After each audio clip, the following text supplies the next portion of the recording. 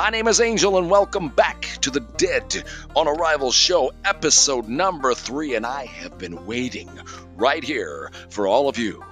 And let me guess, in my absence while we've been fixing these technical difficulties with the show that we have now overcome and are ready to fill your ears with pleasure, I bet you've been waiting for one thing and one thing only.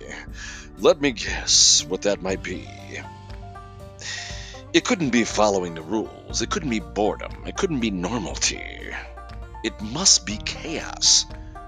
Right. It must be debauchery. And most of all, if you're dealing in my world, my dark world, it must be sin. So, with no further ado, let's kick the show up a notch on episode number 3, and we only have one thing to say. Are y'all ready? Because Angel's back with the Dead on Arrival show. Let's do this, baby.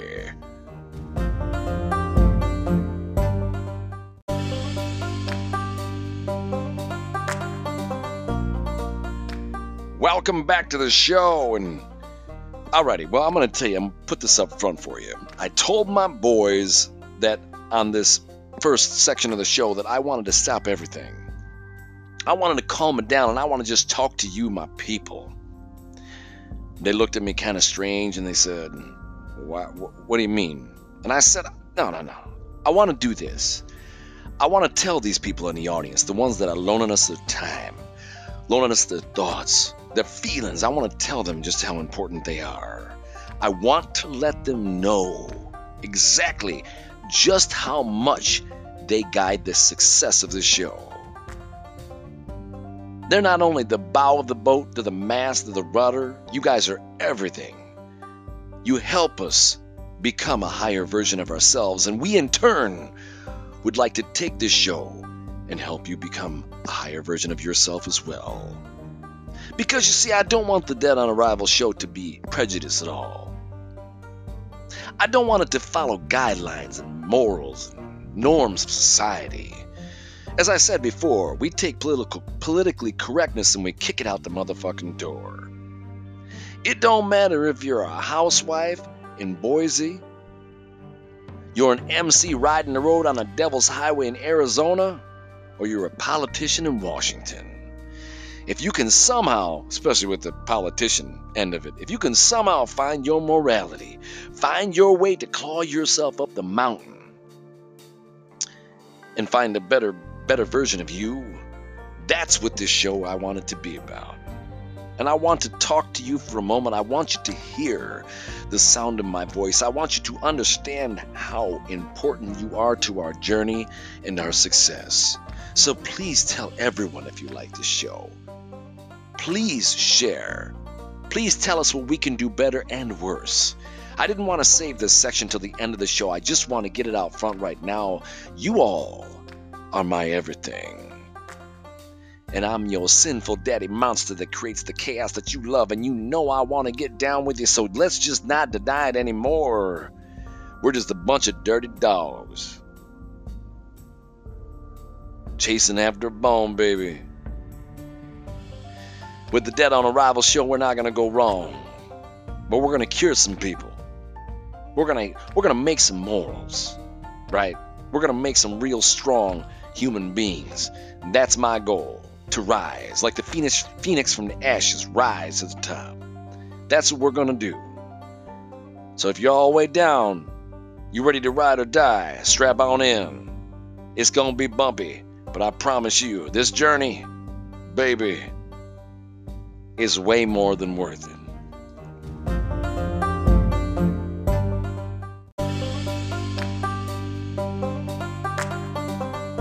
You know what that means? The infamous audience question of the show. I do look forward to these. And this particular one, I'm not going to say too much, but I would keep the Kleenex nearby. So, received a question from a lovely young lady named Janie, who's from the big Lone Star state of Texas. Wow, Janie had this lovely question for me when we put out the call on social media to get questions, which if you do have questions, please DM us, email us, get them to us any way you can, and we'll try to get you on the show. But this particular question from Janie I am going to tackle because it is of a personal nature. And yeah, I'm going to have some connection to it. So let's go on. So Janie writes, she says, Angel,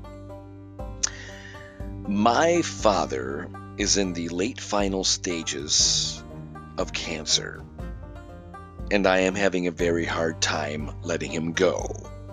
I don't want to bring down your show, but I've found myself disconnecting from my fiance, friends at work, and just socially because I'm having a hard time dealing with it. I don't like to bring this up, but I know that you had lost your wife from cancer, and I wondered if you had any advice for me on how I can get through and what I can do to try to bounce back the best way I can. And oh, look, Janie signs it. Thank you, Angel, for all your thoughts and love. Sincerely, Janie from Texas. Well, isn't this the question of the show? Here's where I guess I touch on a little a little more personal nature. So Janie, your father is in, I would assume, stage 3, which is the final stage of cancer.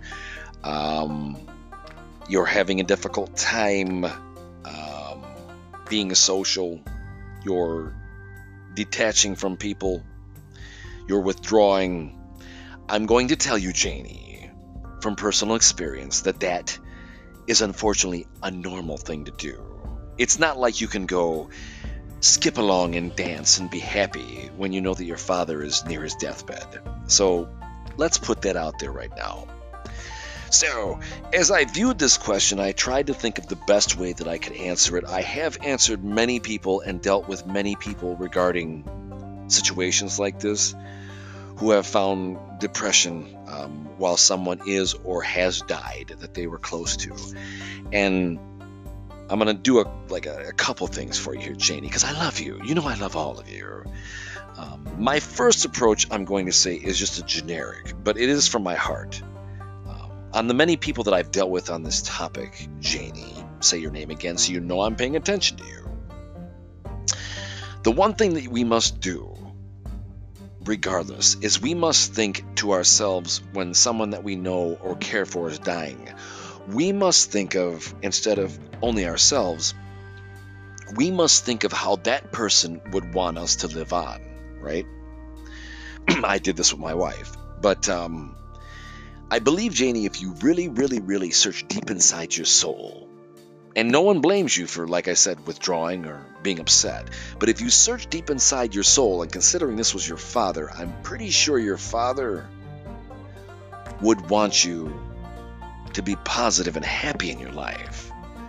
So we must make the closure that we must make. You must take the steps that you must take with the man to say goodbye. But you must also remember that beyond our debauchery and our sin and our darkness, that we do have souls. And our parent, in your case, your father, for our soul, I am positive he would want you to be happy. He would not want you to dwell. He would not want you to, lose your life over him losing his. He would actually want the direct opposite. He would want you to live your life. So that's my first piece of advice, Janie. Try to not make closure with your father, but try to let him pass on while keeping him in your heart the best you can, and understand that he would only want you to have all of the happiness in the world, so you cannot let yourself drown that deeply. The second piece of advice that I will give you, that I found with my wife when she passed on, is no matter what happens when it comes to losing someone, and although this does go with the former answer that I had, I will say this. No matter what happens when we lose someone, the one thing that we cannot do is lose ourselves. We cannot forget to eat. We cannot forget our spirituality. We cannot forget to continue to live and have dreams and love and all that stuff. So, I know it's hard to bond with your fiance. I think you said you had a fiance. It's hard to be social. But sometimes, Janie, we have to force ourselves. I'll tell a quick personal story. When my wife was passing away, her final week of life, the cancer had spread to her brain, and she had lost all cognitive ability. So she didn't recognize her own kids. She didn't recognize me. She was babbling. She was just kind of incoherent, is the word. And basically, it's the goddamn worst thing in the whole world, to be honest with you. Yeah, it's pretty horrid. So I had an epiphany, because at that moment, what happened is she was actually not able to eat anymore, and she was withering away. So I had to be the one to actually make the call to the doctor to, I guess, let her pass on comfortably, which means to drug them up until they die, which is basically calling the shots on the person that you love the most. So, no big deal. But, I kind of dealt with it like a job. I didn't get emotional, didn't really let it get to me as much as a human should. Tried to kind of be an example. And really was rather fine with that, but also somewhat lost, because what you don't experience then will come around. And trust me, Janie, what you don't experience now will come around. So experience, take it in, and let it drain out.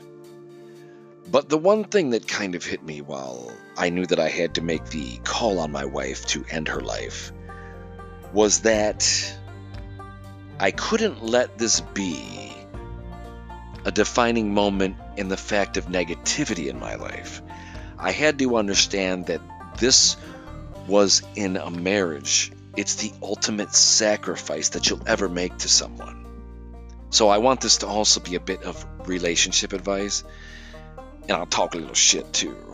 I'm the kind of man that stays with you ladies to the very end. I don't leave your side. I'm a bad boy, but a good man that stays right by your side. And that's what I did. And that's what you'll do with your father too. You'll stand by his side, but in the confines of standing by the side, you must also remember to stand by your own side and not lose who you are inside. And that means your smile, kind of hinging on the former answer with your happiness. You can't lose the person inside, because negative situations like this kind of want to try to rape it away from you, because they're so negative and bad and can be so backwards in your development as a human being. But if you really look at it correctly, you allow yourself to feel. You allow yourself to have moments like I did, where I understood that in a marriage, I actually did stand by my woman's side to the very end, which is like something not everyone can do. You begin to take solace in who you are. You begin to understand that character and love are what really matters in this world.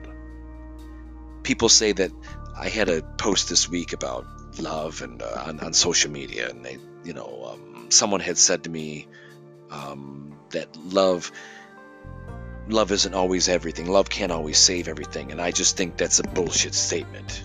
I understand what they're saying. No, you cannot save abusive relationships. But once you've watched someone die, someone that you love more than yourself, then you will never, ever, ever trivialize the depth or the meaning of what love truly is. So Janie, what I'm trying to say in this 10-minute spiel, since you hit me from the side, and I'm talking about my wife too, and really trying to do something for you here and connect with you and the audience on this particular topic, I'm telling you, Janie, The one thing that must come out of this, the ashes. It's where I got the Dead on Arrival show, because I died. I was dead on arrival after my wife died. What you must come out of it on the other side is that although you've burned in the ashes, you can rise up and you can become something because you have never forgotten who you are. And that might sound complacent and basic and obvious, but it's true. Because sometimes when you're in such deep pain, you forget yourself. You begin to do like what you're saying. You hide. You begin to think that love isn't as important, or relationships aren't as important. But like with your father and like with my wife and whatnot, they would want us to smile, right? They would not want bad people in our lives. They would want us to have a positive existence, but most of all, Janie, they would want us to live on for them. So the best advice that I can have for you is feel all the way through it. Live all the way through it. Help your father pass on. And on the other side, become a better, stronger version of yourself. And that, my sister, will be something that your father would have the utmost pride in knowing. Thank you, Janie, for the audience question. You really wanted to test me, huh? It wasn't just about love that time, was it? Thank you, Janie, for the question. I'm going to get off on this one. Yeah, I got to go. So, yeah, we'll get on to this next section. Thank you, Janie, for the question. I love you. Keep send us your questions, send us your love, send us everything, and I'll answer them as authentic as I can, even if it hurts.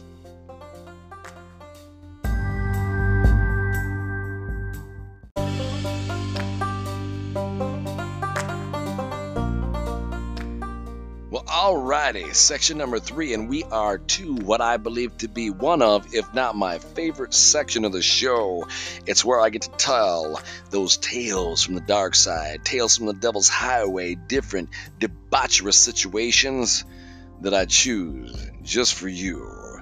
And on this particular show, we are going to once again delve into one of my favorite subjects of all, those dirty, dirty rocker stories, the ones that make history. And make you understand exactly why the rock stars are the rock stars, and that's why they get to be the rock stars. And on this particular show, this particular edition of the Dead on Arrival Rock and Roll Stories, we're going to focus on a man whose reputation as a rock star has only skyrocketed since the movie The Dirt has came out on Netflix. That's right, Mr. Nikki Sixx, bass player Nikki Sixx, of the famously famous, debaucherous, sinful, and I love them, hard rock band Motley Crue. We're going to go ahead and isolate a little story that was in that particular movie and expand the understanding just for you. And the story goes a little something like this. On December 23rd, 1987 in Hollywood, Motley Crue bassist Nikki Sixx was declared dead for 2 minutes after a near-fatal injection of heroin.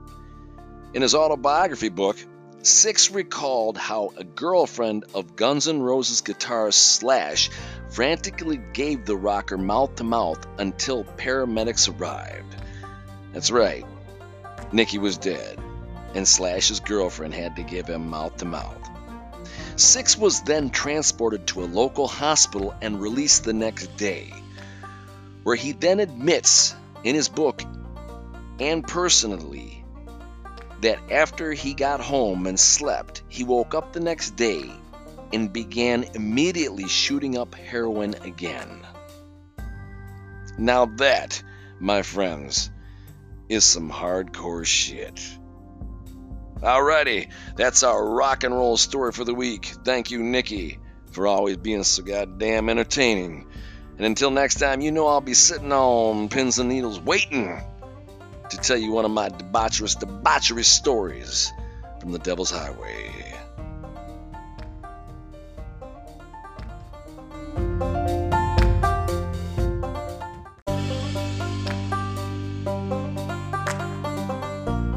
Time for the tales from the Devil's Highway. Sin and Saint all wrapped into one. You know I love this part. I love the debauchery. So let's kick right on into it. Usually, as many of you may know, I tell a story, MC Motorcycle Club story, or some kind of a rock and roll story. But this week, my friends, I've decided to go another direction. Because, as you may know or may not know, I'm kind of an outlaw country type of guy, right? I'm a cowboy, I'm a bad boy, I'm a good man. But I kind of identify with that outlaw country, that Willie Nelson, that Johnny Cash, that old school attitude. I just dig it. What can I say? They had it together. I mean, I'm a rocker, don't get me wrong. I love that too, but I love my outlaw country. So this week, although I usually tell a story, what I thought I would do is I would actually focus on a man who embodies outlaw country. And instead of telling a story, I'd give you some facts, 6 facts, in fact, that I had found online that probably makes this gentleman the #1 outlaw countryman of all times. And that gentleman's name is Waylon Jennings. I don't know if you're familiar with him. You need to go out. Go on Spotify right now. Find his music and play it. And you're going to want to after hearing these 6 facts. So let's jump into it right now. These 6 facts, here is 6 insane but true facts about Waylon Jennings. #1, he rode Buddy Holly's motorcycle into a hotel room. Got on the bike, rode it right into Buddy Holly's hotel room. Not even stopping. #2, Waylon walked off the set of a talk show host right in the middle of a question, said fuck it, and walked right on out. Now that's outlaw country for you, baby. #3, side note, he also walked out on the Country Music Awards. Got up and said fuck it. That's attitude for you. #4 for Waylon. #4 insane fact is Waylon had the DEA come knocking at his door. Yeah. Bad boy. Bad boy. #5, Waylon sang a duet with Big Bird from Sesame Street. So let's put this into a framework for you. Waylon Jennings, Mr. Outlaw Country, in one moment is having his door beat down by the DEA, and then the next moment is on PBS children's television singing a duet with Big Bird. Big Bird. Yeah. That's painful. That's so badass though, and that's outlaw. #6, finally, and I want you to take notice of this, all you bad boys, all the bad boys out in the audience. You got something to learn right here. Waylon's going to set the standard for you right now. Rocker, I don't care what you are, punk rocker, rock and roll, whatever you might be. Here's the standard set for being a bad boy. Waylon once earned $25,000 just by taking a piss. That's right. Once upon a time, Waylon took a piss on the floor and made himself $25,000.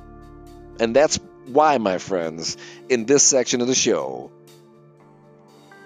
in this section where I'm riding down the Devil's Highway and telling you a tale, I'm telling you about the most outlawed country mofo in the history of the world.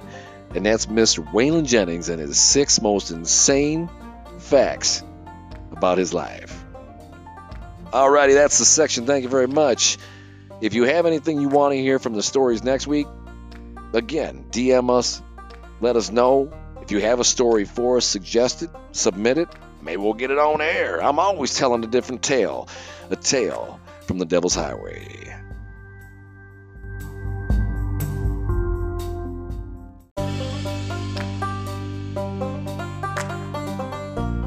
Time for the tales from the Devil's Highway. Sin and saint all wrapped into one. You know I love this part. I love the debauchery. So let's kick right on into it. Usually, as many of you may know, I tell a story, MC Motorcycle Club story, or some kind of a rock and roll story. But this week, my friends, I've decided to go another direction. Because, as you may know or may not know, I'm kind of an outlaw country type of guy, right? I'm a cowboy, I'm a bad boy, I'm a good man. But I kind of identify with that outlaw country, that Willie Nelson, that Johnny Cash, that old school attitude. I just dig it. What can I say? They had it together. I mean, I'm a rocker, don't get me wrong. I love that too, but I love my outlaw country. So this week, although I usually tell a story, what I thought I would do is I would actually focus on a man who embodies outlaw country. And instead of telling a story, I'd give you some facts, 6 facts in fact, that I had found online that probably makes this gentleman the #1 outlaw countryman of all times. And that gentleman's name is Waylon Jennings. I don't know if you're familiar with him. You need to go out. Go on Spotify right now. Find his music and play it. And you're going to want to after hearing these 6 facts. So let's jump into it right now. These 6 facts. Here is 6 insane but true facts about Waylon Jennings. Number 1. He rode Buddy Holly's motorcycle into a hotel room. Got on the bike, rode it right into Buddy Holly's hotel room. Not even stopping. Number 2. Waylon walked off the set of a talk show host right in the middle of a question, said fuck it, and walked right on out. Now that's outlaw country for you, baby. Number 3, side note, he also walked out on the Country Music Awards. Got up and said fuck it. That's attitude for you. Number 4 for Waylon. Number 4 insane fact is Waylon had the DEA come knocking at his door. Yeah. Bad boy. Bad boy. Number 5, Waylon sang a duet with Big Bird from Sesame Street. So let's put this into a framework for you. Waylon Jennings, Mr. Outlaw Country, in one moment is having his door beat down by the DEA, and then the next moment is on PBS children's television singing a duet with Big Bird. Big Bird. Yeah. That's painful. That's so badass though. And that's outlaw. Number 6, finally.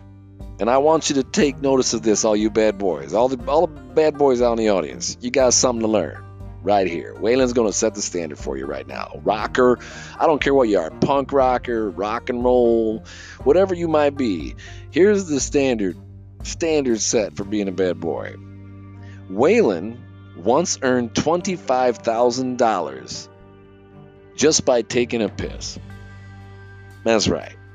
Once upon a time, Waylon took a piss on the floor and made himself $25,000. And that's why, my friends, in this section of the show, in this section where I'm riding down the devil's highway and telling you a tale, I'm telling you about the most outlawed country mofo in the history of the world. And that's Mr. Waylon Jennings and his 6 most insane facts about his life. Alrighty, that's the section. Thank you very much. If you have anything you want to hear from the stories next week, again, DM us. Let us know. If you have a story for us, suggest it, submit it. Maybe we'll get it on air. I'm always telling a different tale. A tale from the Devil's Highway.